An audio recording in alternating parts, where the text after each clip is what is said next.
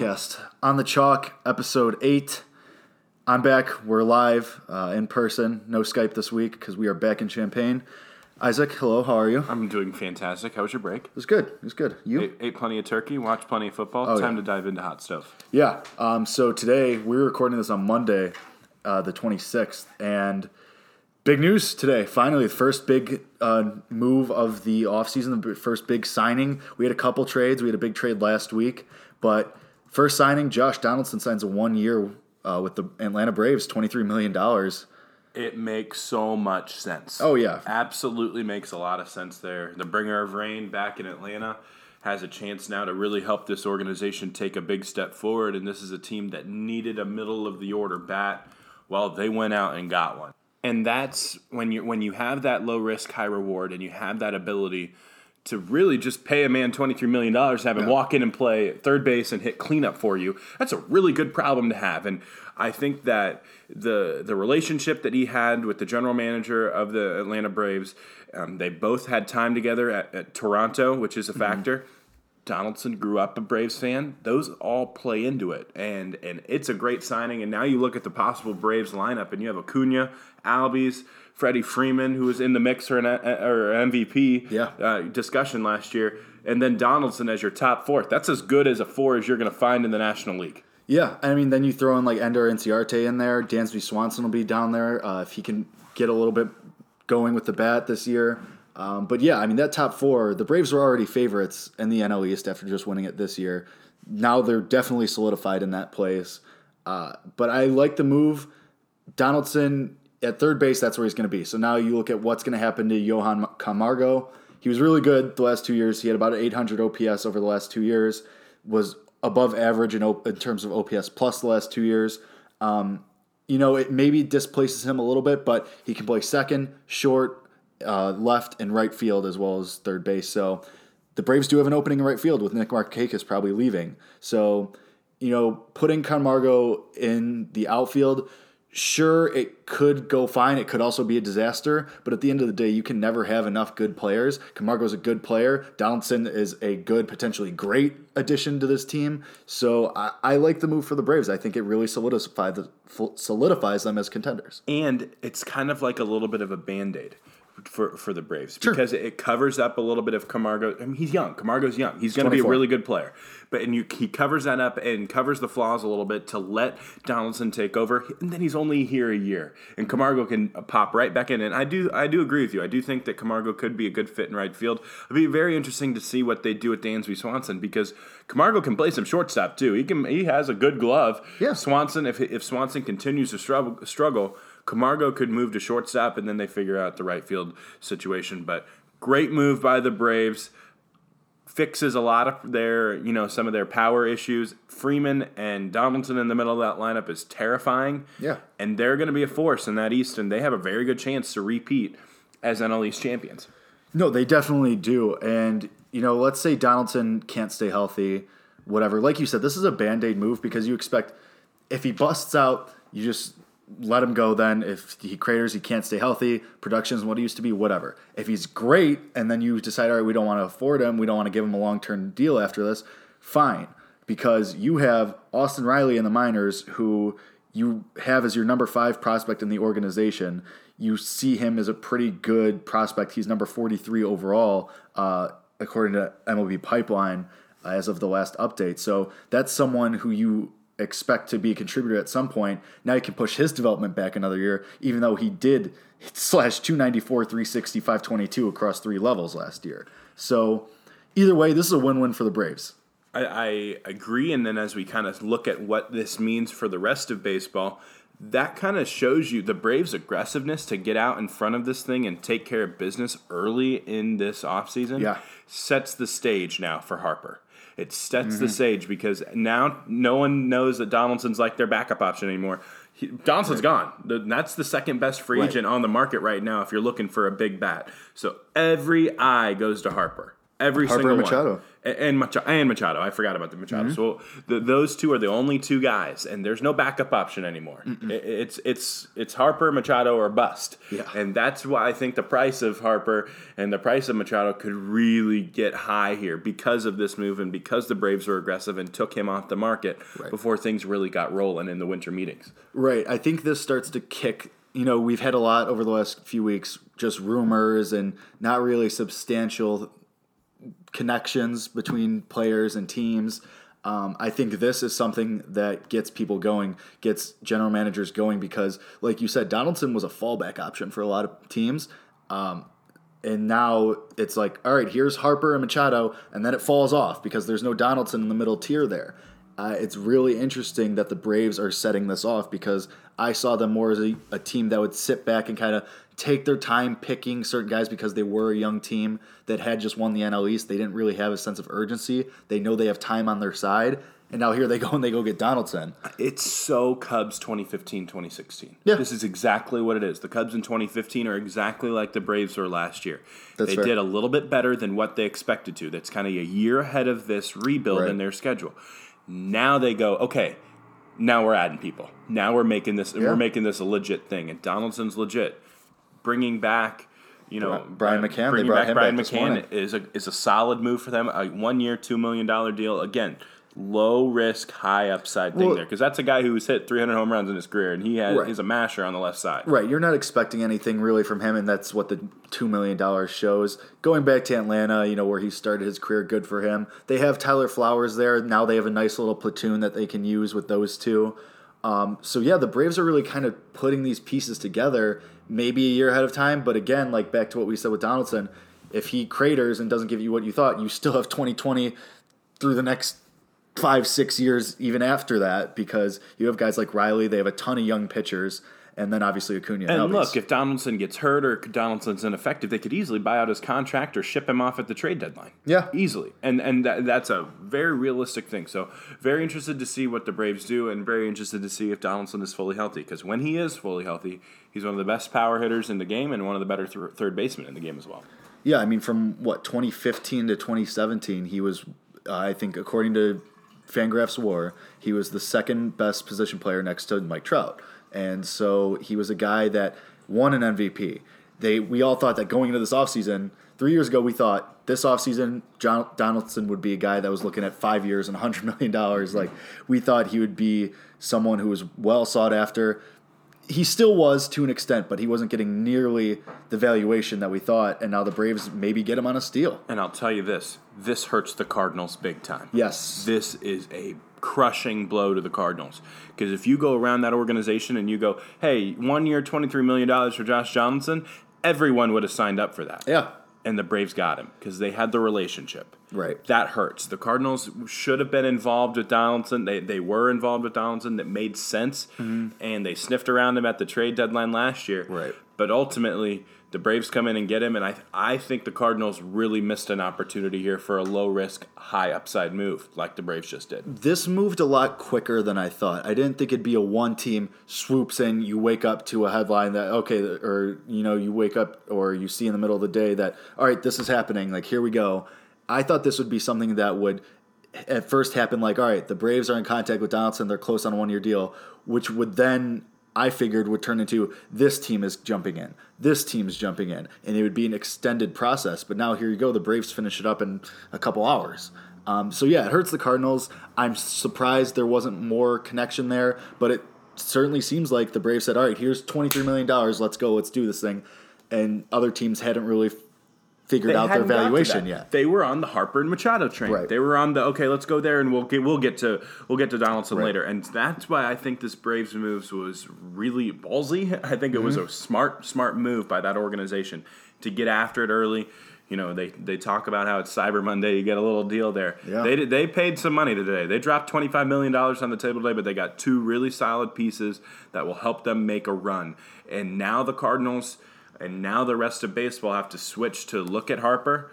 They switch to look at a guy like Manny Machado. Right. And now the pitching also becomes very important. And the Cardinals have been linked to Andrew Miller alongside the Phillies and alongside the Mets. That's two NL East teams that look at the Braves and go, oh, the Braves are going out and getting Donaldson and they're going to bring back their catcher, McCann. Now we got to add something. Now we have to respond, and that's where I think this could be the domino effect moving forward. Yeah, well, specifically with the Cardinals, like always seemed like they were going to pursue Harper and Machado, and then Donaldson was going to be their step B, not even plan B, step B. Like it was a multi-step process. Step 1 was going to be Harper or Machado, and step 2 was going to be Donaldson. Now that's gone. I'm sure that's the same for a lot of other teams. I think the Braves going and getting Donaldson kicks a team like the Cardinals into a sense of urgency, kicks a team like the Phillies especially into a sense of urgency, because the Phillies hung around there for a little bit, and then they kind of fell off, and they've been sniffing around Kimbrel and Corbin and even Harper, and now they're like, all right, crap, like we got to do this, we got to make this happen now because the Braves are kicking into high gear already. And that's the thing, though. I don't think this changes the needle for the Cardinal. I don't think this moves the needles for the Cardinals because they are so stuck in their ways of doing what they do and going through their evaluation process and valuing trades over valuing free agency. But yes, I agree with you on the Phillies. Like I think the Cardinals are going to not really be in. It's not going to move it's not going to make them become these uber aggressive team anymore. Right. But the Phillies definitely will. The Mets definitely will. Why? Because they're unstable organizations. Right. The Cardinals are much more stable, set in their ways. The Phillies and the Mets, they're kind of floundering right now in what they want to do, and that's why a signing like this, a free agent splash like this, could really force them into action, and maybe a little bit too premature. We're not sure yet.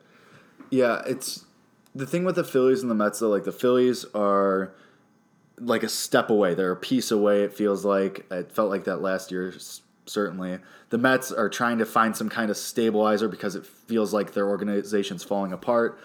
You're right, the Cardinals are usually level-headed, but I think that the Cardinals know that the Phillies could step in on Harper, going back to Harper.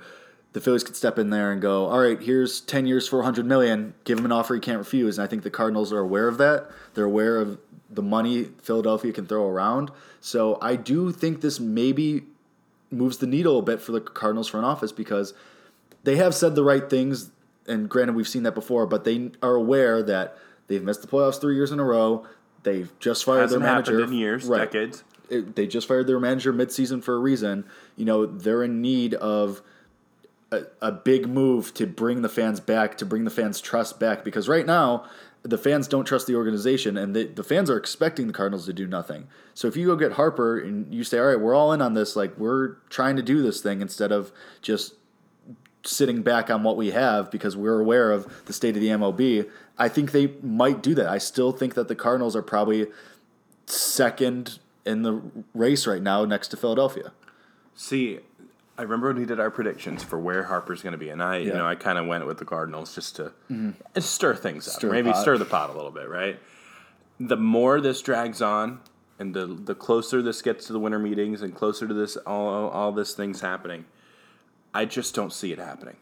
I understand your point. It should happen. The Cardinals should be involved. It would be an awesome signing for them, but I just have seen over the years.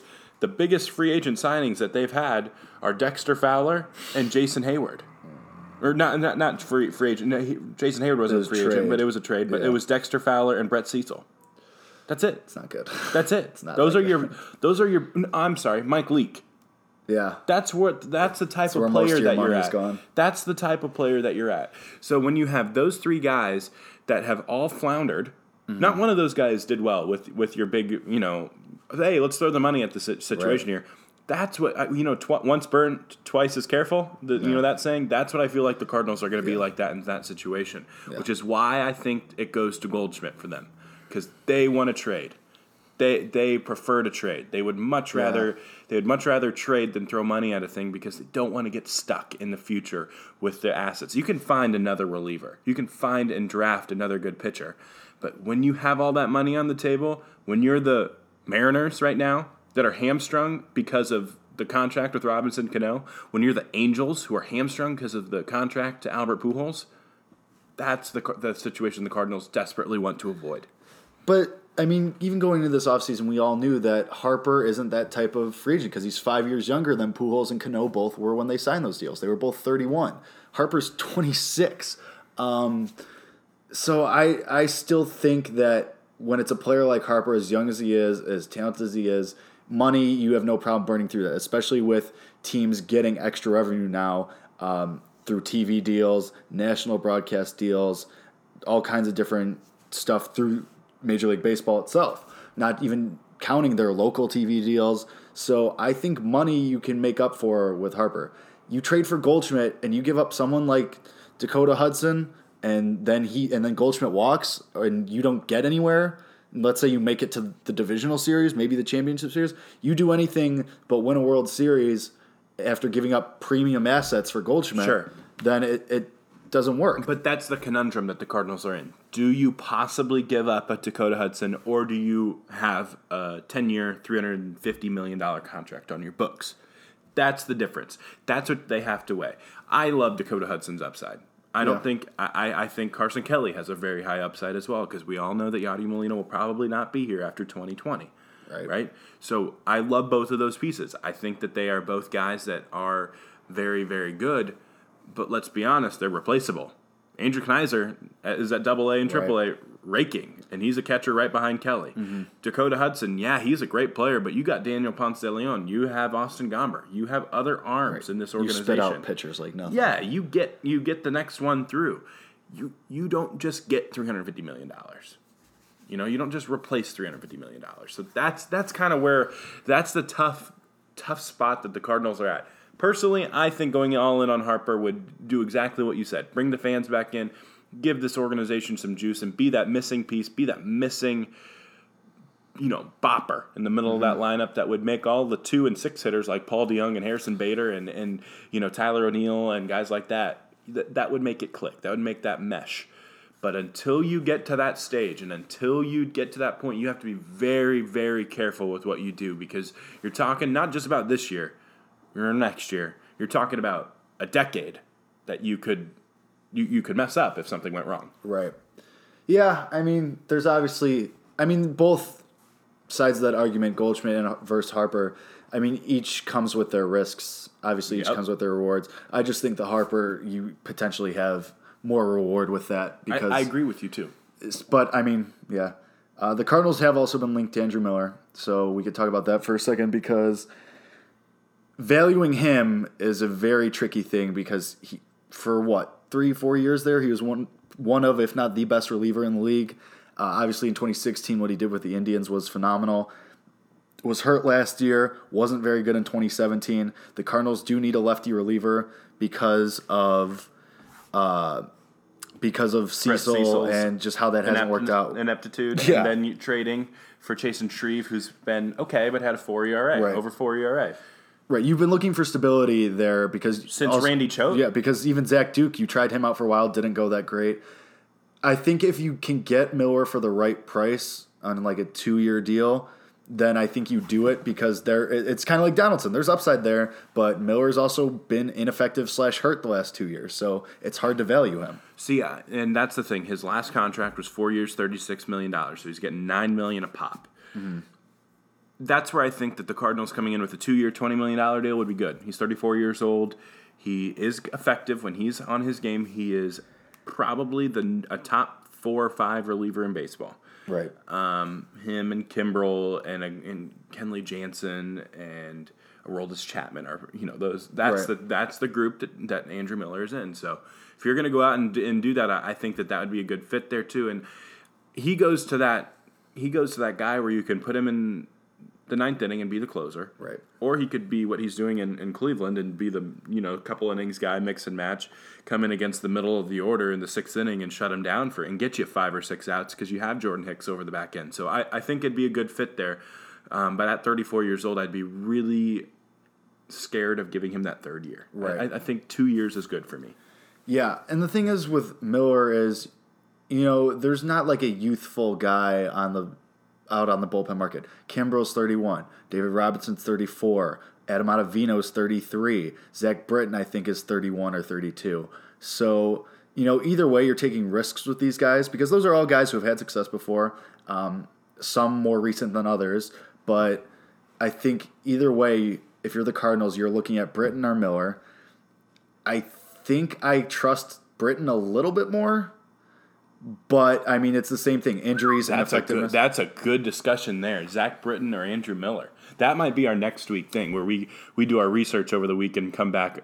You take Britton, I'll take Miller. Okay, I mean, Britton got Cy Young votes, 2 years ago? Right. So, I mean, but he had his own issues this year, too. So, it all depends. I think the Cardinals are bound to get one of those guys just because you have to. Because Brett Cecil's probably gone. He doesn't give you anything. So you got to take a flyer on one of these guys because for the last 2 years, the Cardinals will need stability in the back end. Their bullpen signings have been terrible. Terrible, yeah. Greg Holland was a mess until you got rid of him to Washington. Then he became competent again. Luke Gregerson wasn't good. Didn't play. Barely pitched. Yeah. Barely pitched. You know, and you don't have Rosenthal back anymore. Yeah. So and you killed Seagrist's arm. So Even Bud Norris, Kevin Seagrist. Even Bud Norris crapped out at the end. Yeah, so had to remove him from the closer.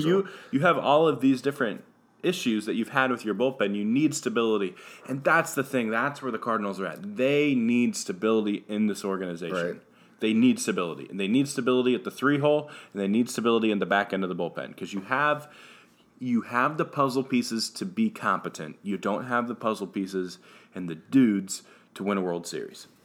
I agree. No, I mean, that's the thing, and I think that's why they're kind of feeling that heat, especially since they haven't even been in the playoffs. So it'll be interesting to see. They do need that stability. I think Jordan Hicks could be that at some point, but yeah, I mean, he's no Craig Kimbrell, who everyone is in on because Kimbrell's obviously probably one of, if not the best closer over the last 5 years, which brings us to our next thing because the Phillies have been around Kimbrell, as have the Braves, but I am shocked that Boston hasn't re-signed him yet.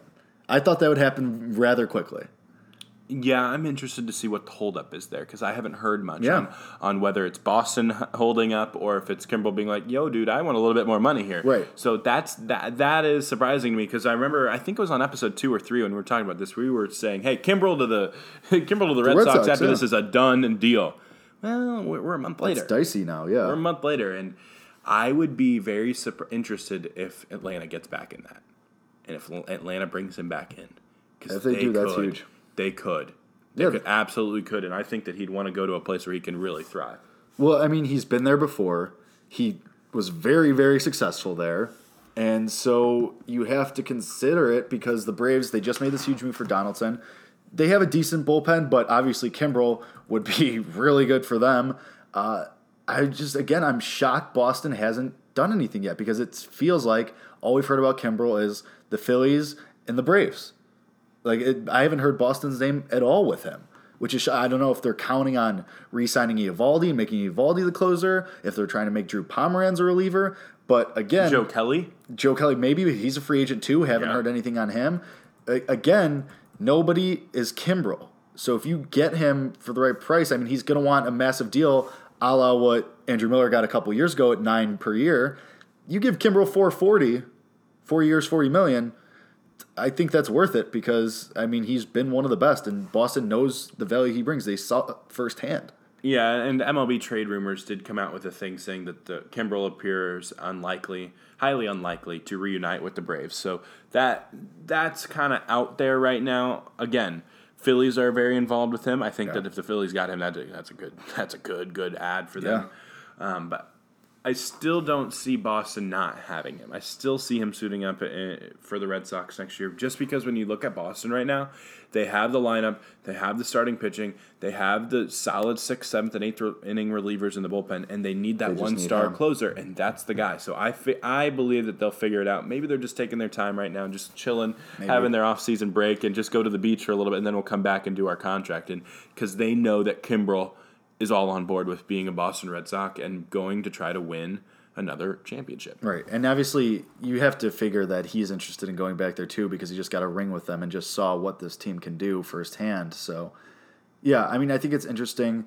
But continuing and talking about the Phillies because they've been around like everyone. They've been rumored. We talked about Harper. They've been rumored to be linked to Machado too, as well as Patrick Corbin, Kimbrell now too. Eovaldi. Like, so the Phillies, like I said earlier in the show, it feels like they're a piece or two away, but it feels like they know where they're at. So I feel like that's why they're sniffing around Harper, Machado, but also Mike Brantley, AJ Pollock, Corbin, Kimbrell, because the Phillies. Britain, because the Phillies, they started strong, and it was them and the Braves there up until probably about midseason, and the Phillies kind of fell off a little bit. So Arrieta was great for them. Noel's fantastic. Jared Eichhoff's good too. Nick Piveda's fine. Vince Velasquez is a nice number 5. I think that the Phillies have the rotation. I think they have the guys between Odubel Herrera, Nick Williams, Michael Franco, Scott Kingery, even Carlos Santana, and then obviously Rhys Hoskins too. These are guys that you can build around. It's just you need probably 1 or 2 more. They need veterans. They need stability, and they need older guys because, listen, they finished 80 and 82 last year. They were 31 and 50 on the road. That's horrendous, right? That's really, horrendous. That's really bad. But it also shows you that they were 49 and 32 at home. Right. 49 home wins is 3rd in the National League. It's pretty good. That is an outstanding record at home. So if they get those veterans that can take these youngsters on the road and be able to compete on the road, I mean, all they have to do is win 10 more games on the road, and you're talking about a 90-win team. Yep. And this is also a team that was 44 and 50 against teams with over a 500 record. That's 44 wins against teams with over 500 is a better record than anyone else in the NL East.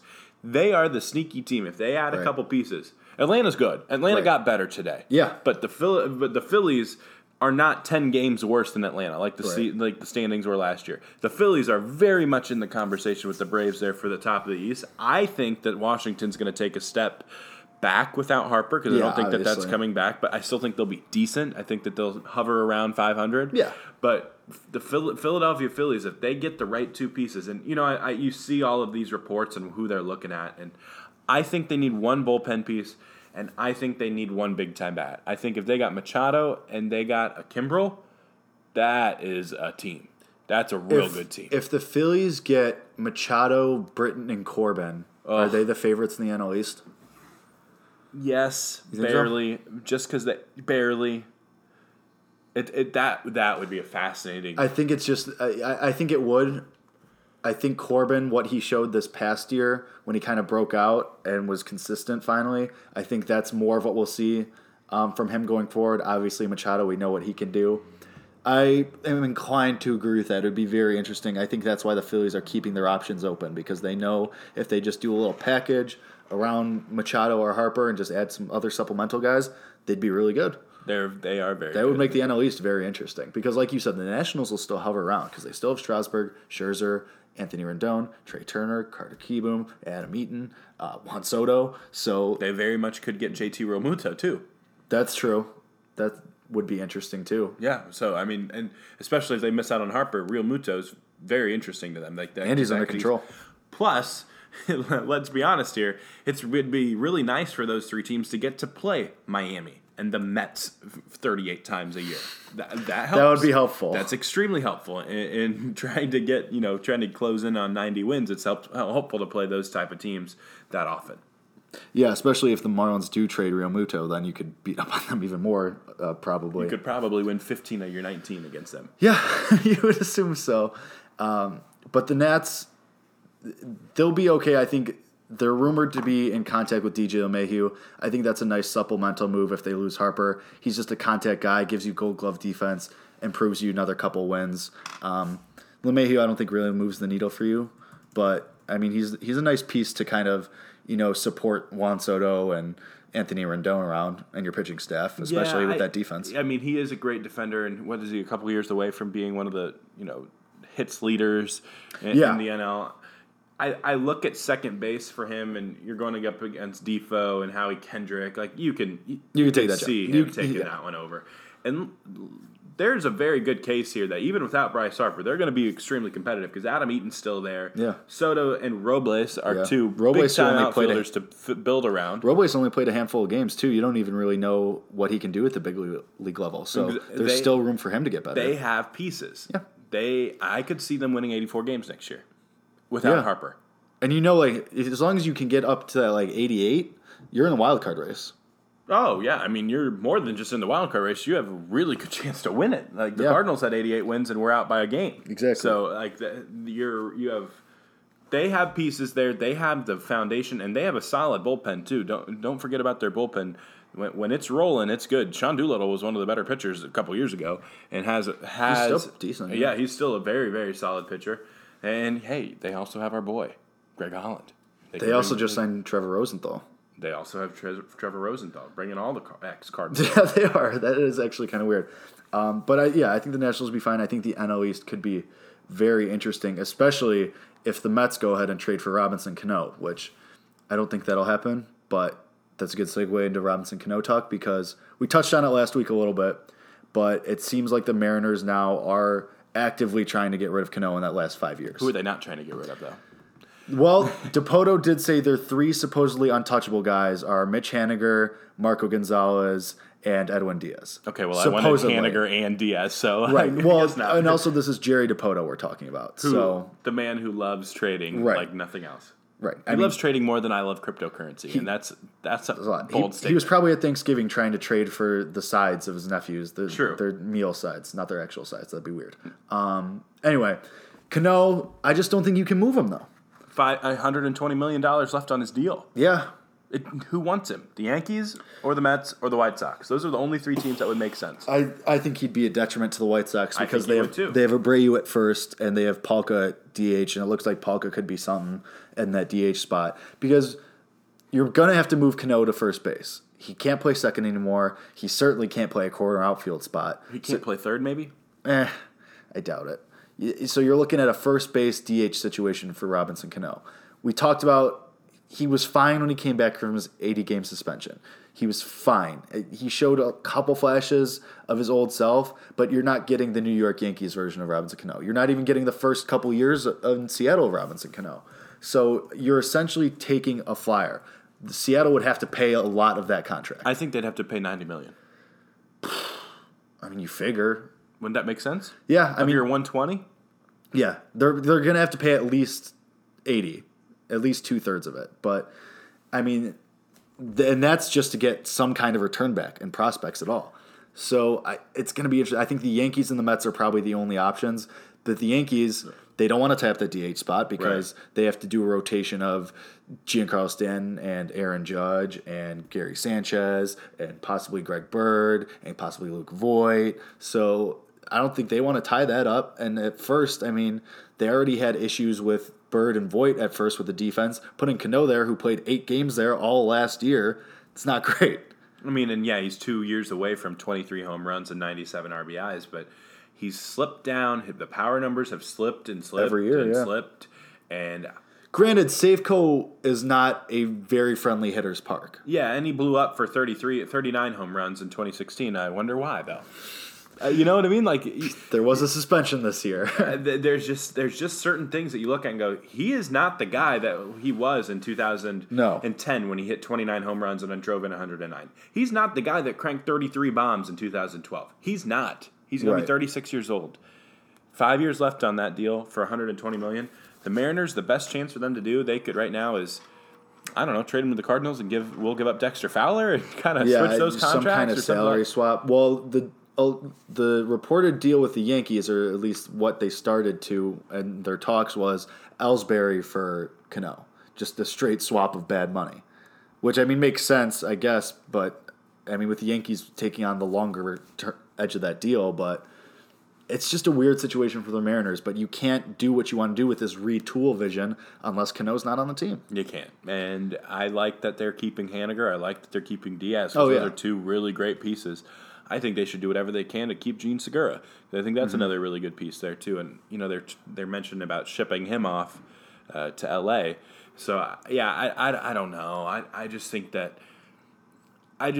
where the Mariners are at right now, they can't get out of Cano. If they're able to possibly find the Yankees, or maybe a team like the Red Sox wants to have him, which I don't know why, but one of those type of big markets with a lot of money that's fine to take on that contract, that would make a little bit more sense, and take a flyer on a guy that he could get hot and he could be a middle of the order bat, but he isn't the player that he used to be. Right, you'd be betting a lot on him returning to some kind of his old form, which is obviously no given, and that's no guarantee. You're right, I think it'd have to be a big market, someone that would be willing to eat that money, but it'd be a weird balance for the Mariners because if you have them take all the money, then you're probably getting nothing in prospects. You pay a lot of the money, you get some prospects back, but then you're still stuck with the money. So it's a very interesting situation in Seattle. And I'd like to say that even though Dipoto has claimed that Marco Gonzalez, Mitch Haniger, and Edwin Diaz are quote-unquote untouchable, this is Dipoto.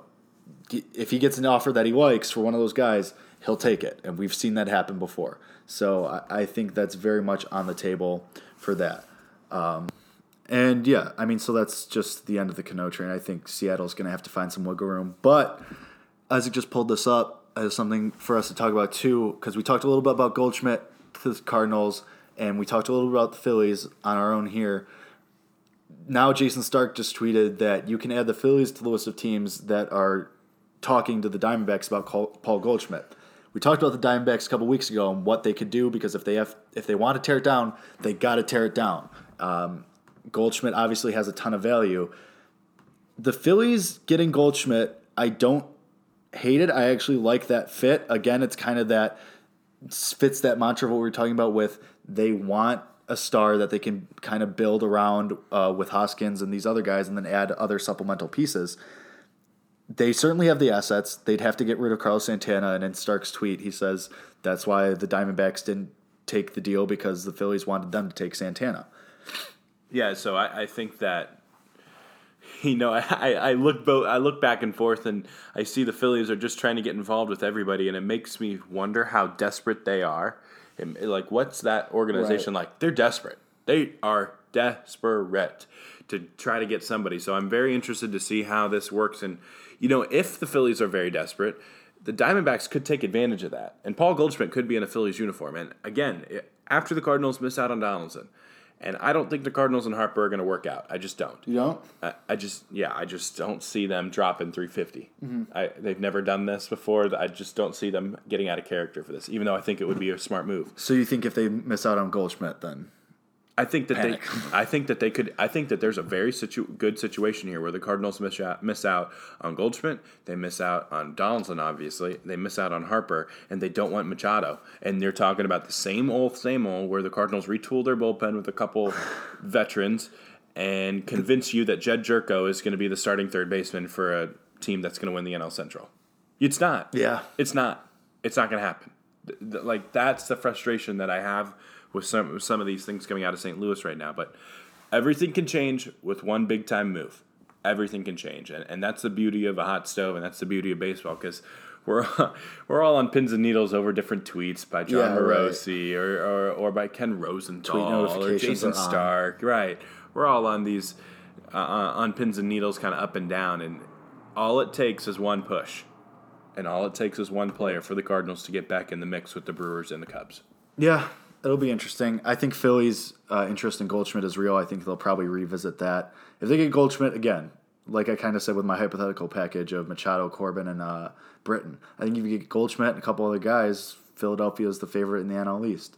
But no matter who signs, whether it be Donaldson, Machado, Harper, Goldschmidt gets traded, there's one guy who I had forgotten about, and I texted you about, because I think Hanley Ramirez could be an actual asset to a team. Oh, boy. And Go off, son. Go off. Adrian Beltre out of the picture, I think the Tampa Bay Rays should sign Hanley Ramirez. All right, we need to talk about this a little bit. That fit, it works. They just DFA'd C.J. Cron, which was kind of a weird move, but they just DFA'd Cron. Hanley Ramirez is out there. He's hitting bombs in Japan right now.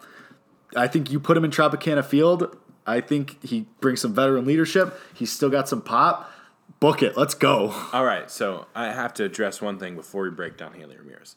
What is your obsession with the Tampa Bay Rays? Why do you love him so much? Why do you love this organization? Because I feel like your top two teams are obviously your number one team is the Cardinals.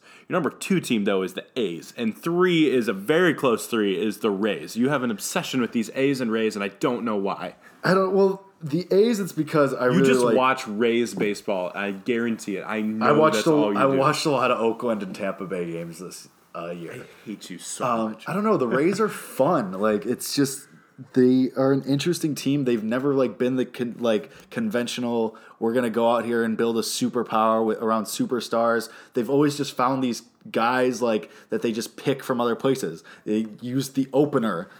As for most of their season, their one consistent starter was Blake Snell for most of the year. I mean, and he just won the Cy Young, so it's kind of decent. But their other four guys, it could have been anyone starting on any other day. They're just super interesting to me. All they need is Edwin Jackson to be really, really, really, which really they might do because he's a free agent this year. But I just think the Rays are always looking at these unconventional guys. So, like, Hanley Ramirez only played 44 games for Boston this year. 254, 313, 395. Not great, but, I mean, he was, in 2016, he was 26% above average for Boston, in which he hit 30 home runs. So I think Hanley Ramirez, and even in 2017, his last full season, 133 games, had some injuries, but he was still not that much. He was 95 OPS plus. So a couple more hits dropped for him, and he is about a league average player with some pop, which the Rays could use, and they could get him for the cheap. And the Rays could play him at first base, too, because right now they have Jake Bauers there. He's a youngster, 23 years old, but he only hit 201 last year. He did hit 11 home runs and had 48 RBIs in 23 at bats, so in his rookie season. So he's a solid player. They like him, and they can build around him, but I do think that Hanley Ramirez could be a good fit there. And now that Adrian Beltre is not going to the Rays, now you can have your boy Hanley Ramirez on the Rays, so you can just watch hours and hours of Rays baseball next summer. Because, hey, look, they'll probably win 92 games and be really good, but no one will care about them because the Red Sox and the Yankees are so freaking good. It's so sad that the Rays are trapped in the AL East. But plus, that's also what works because Hanley Ramirez he got released by Boston, so going to that division, maybe punishing them a little bit. I could see it. I don't hate it. Hey, and he hits lefties really well. And who does Boston have? Oh, I don't know. Chris Sale, David Price, kind of important. See, it works. I'm telling you, Hanley Ramirez in a Rays uniform works. It's not going to happen, is it? I don't know. I mean, why wouldn't it? He was a decent contributor for Boston. He was a really good contributor as of 2 years ago. Even last year, in 2017.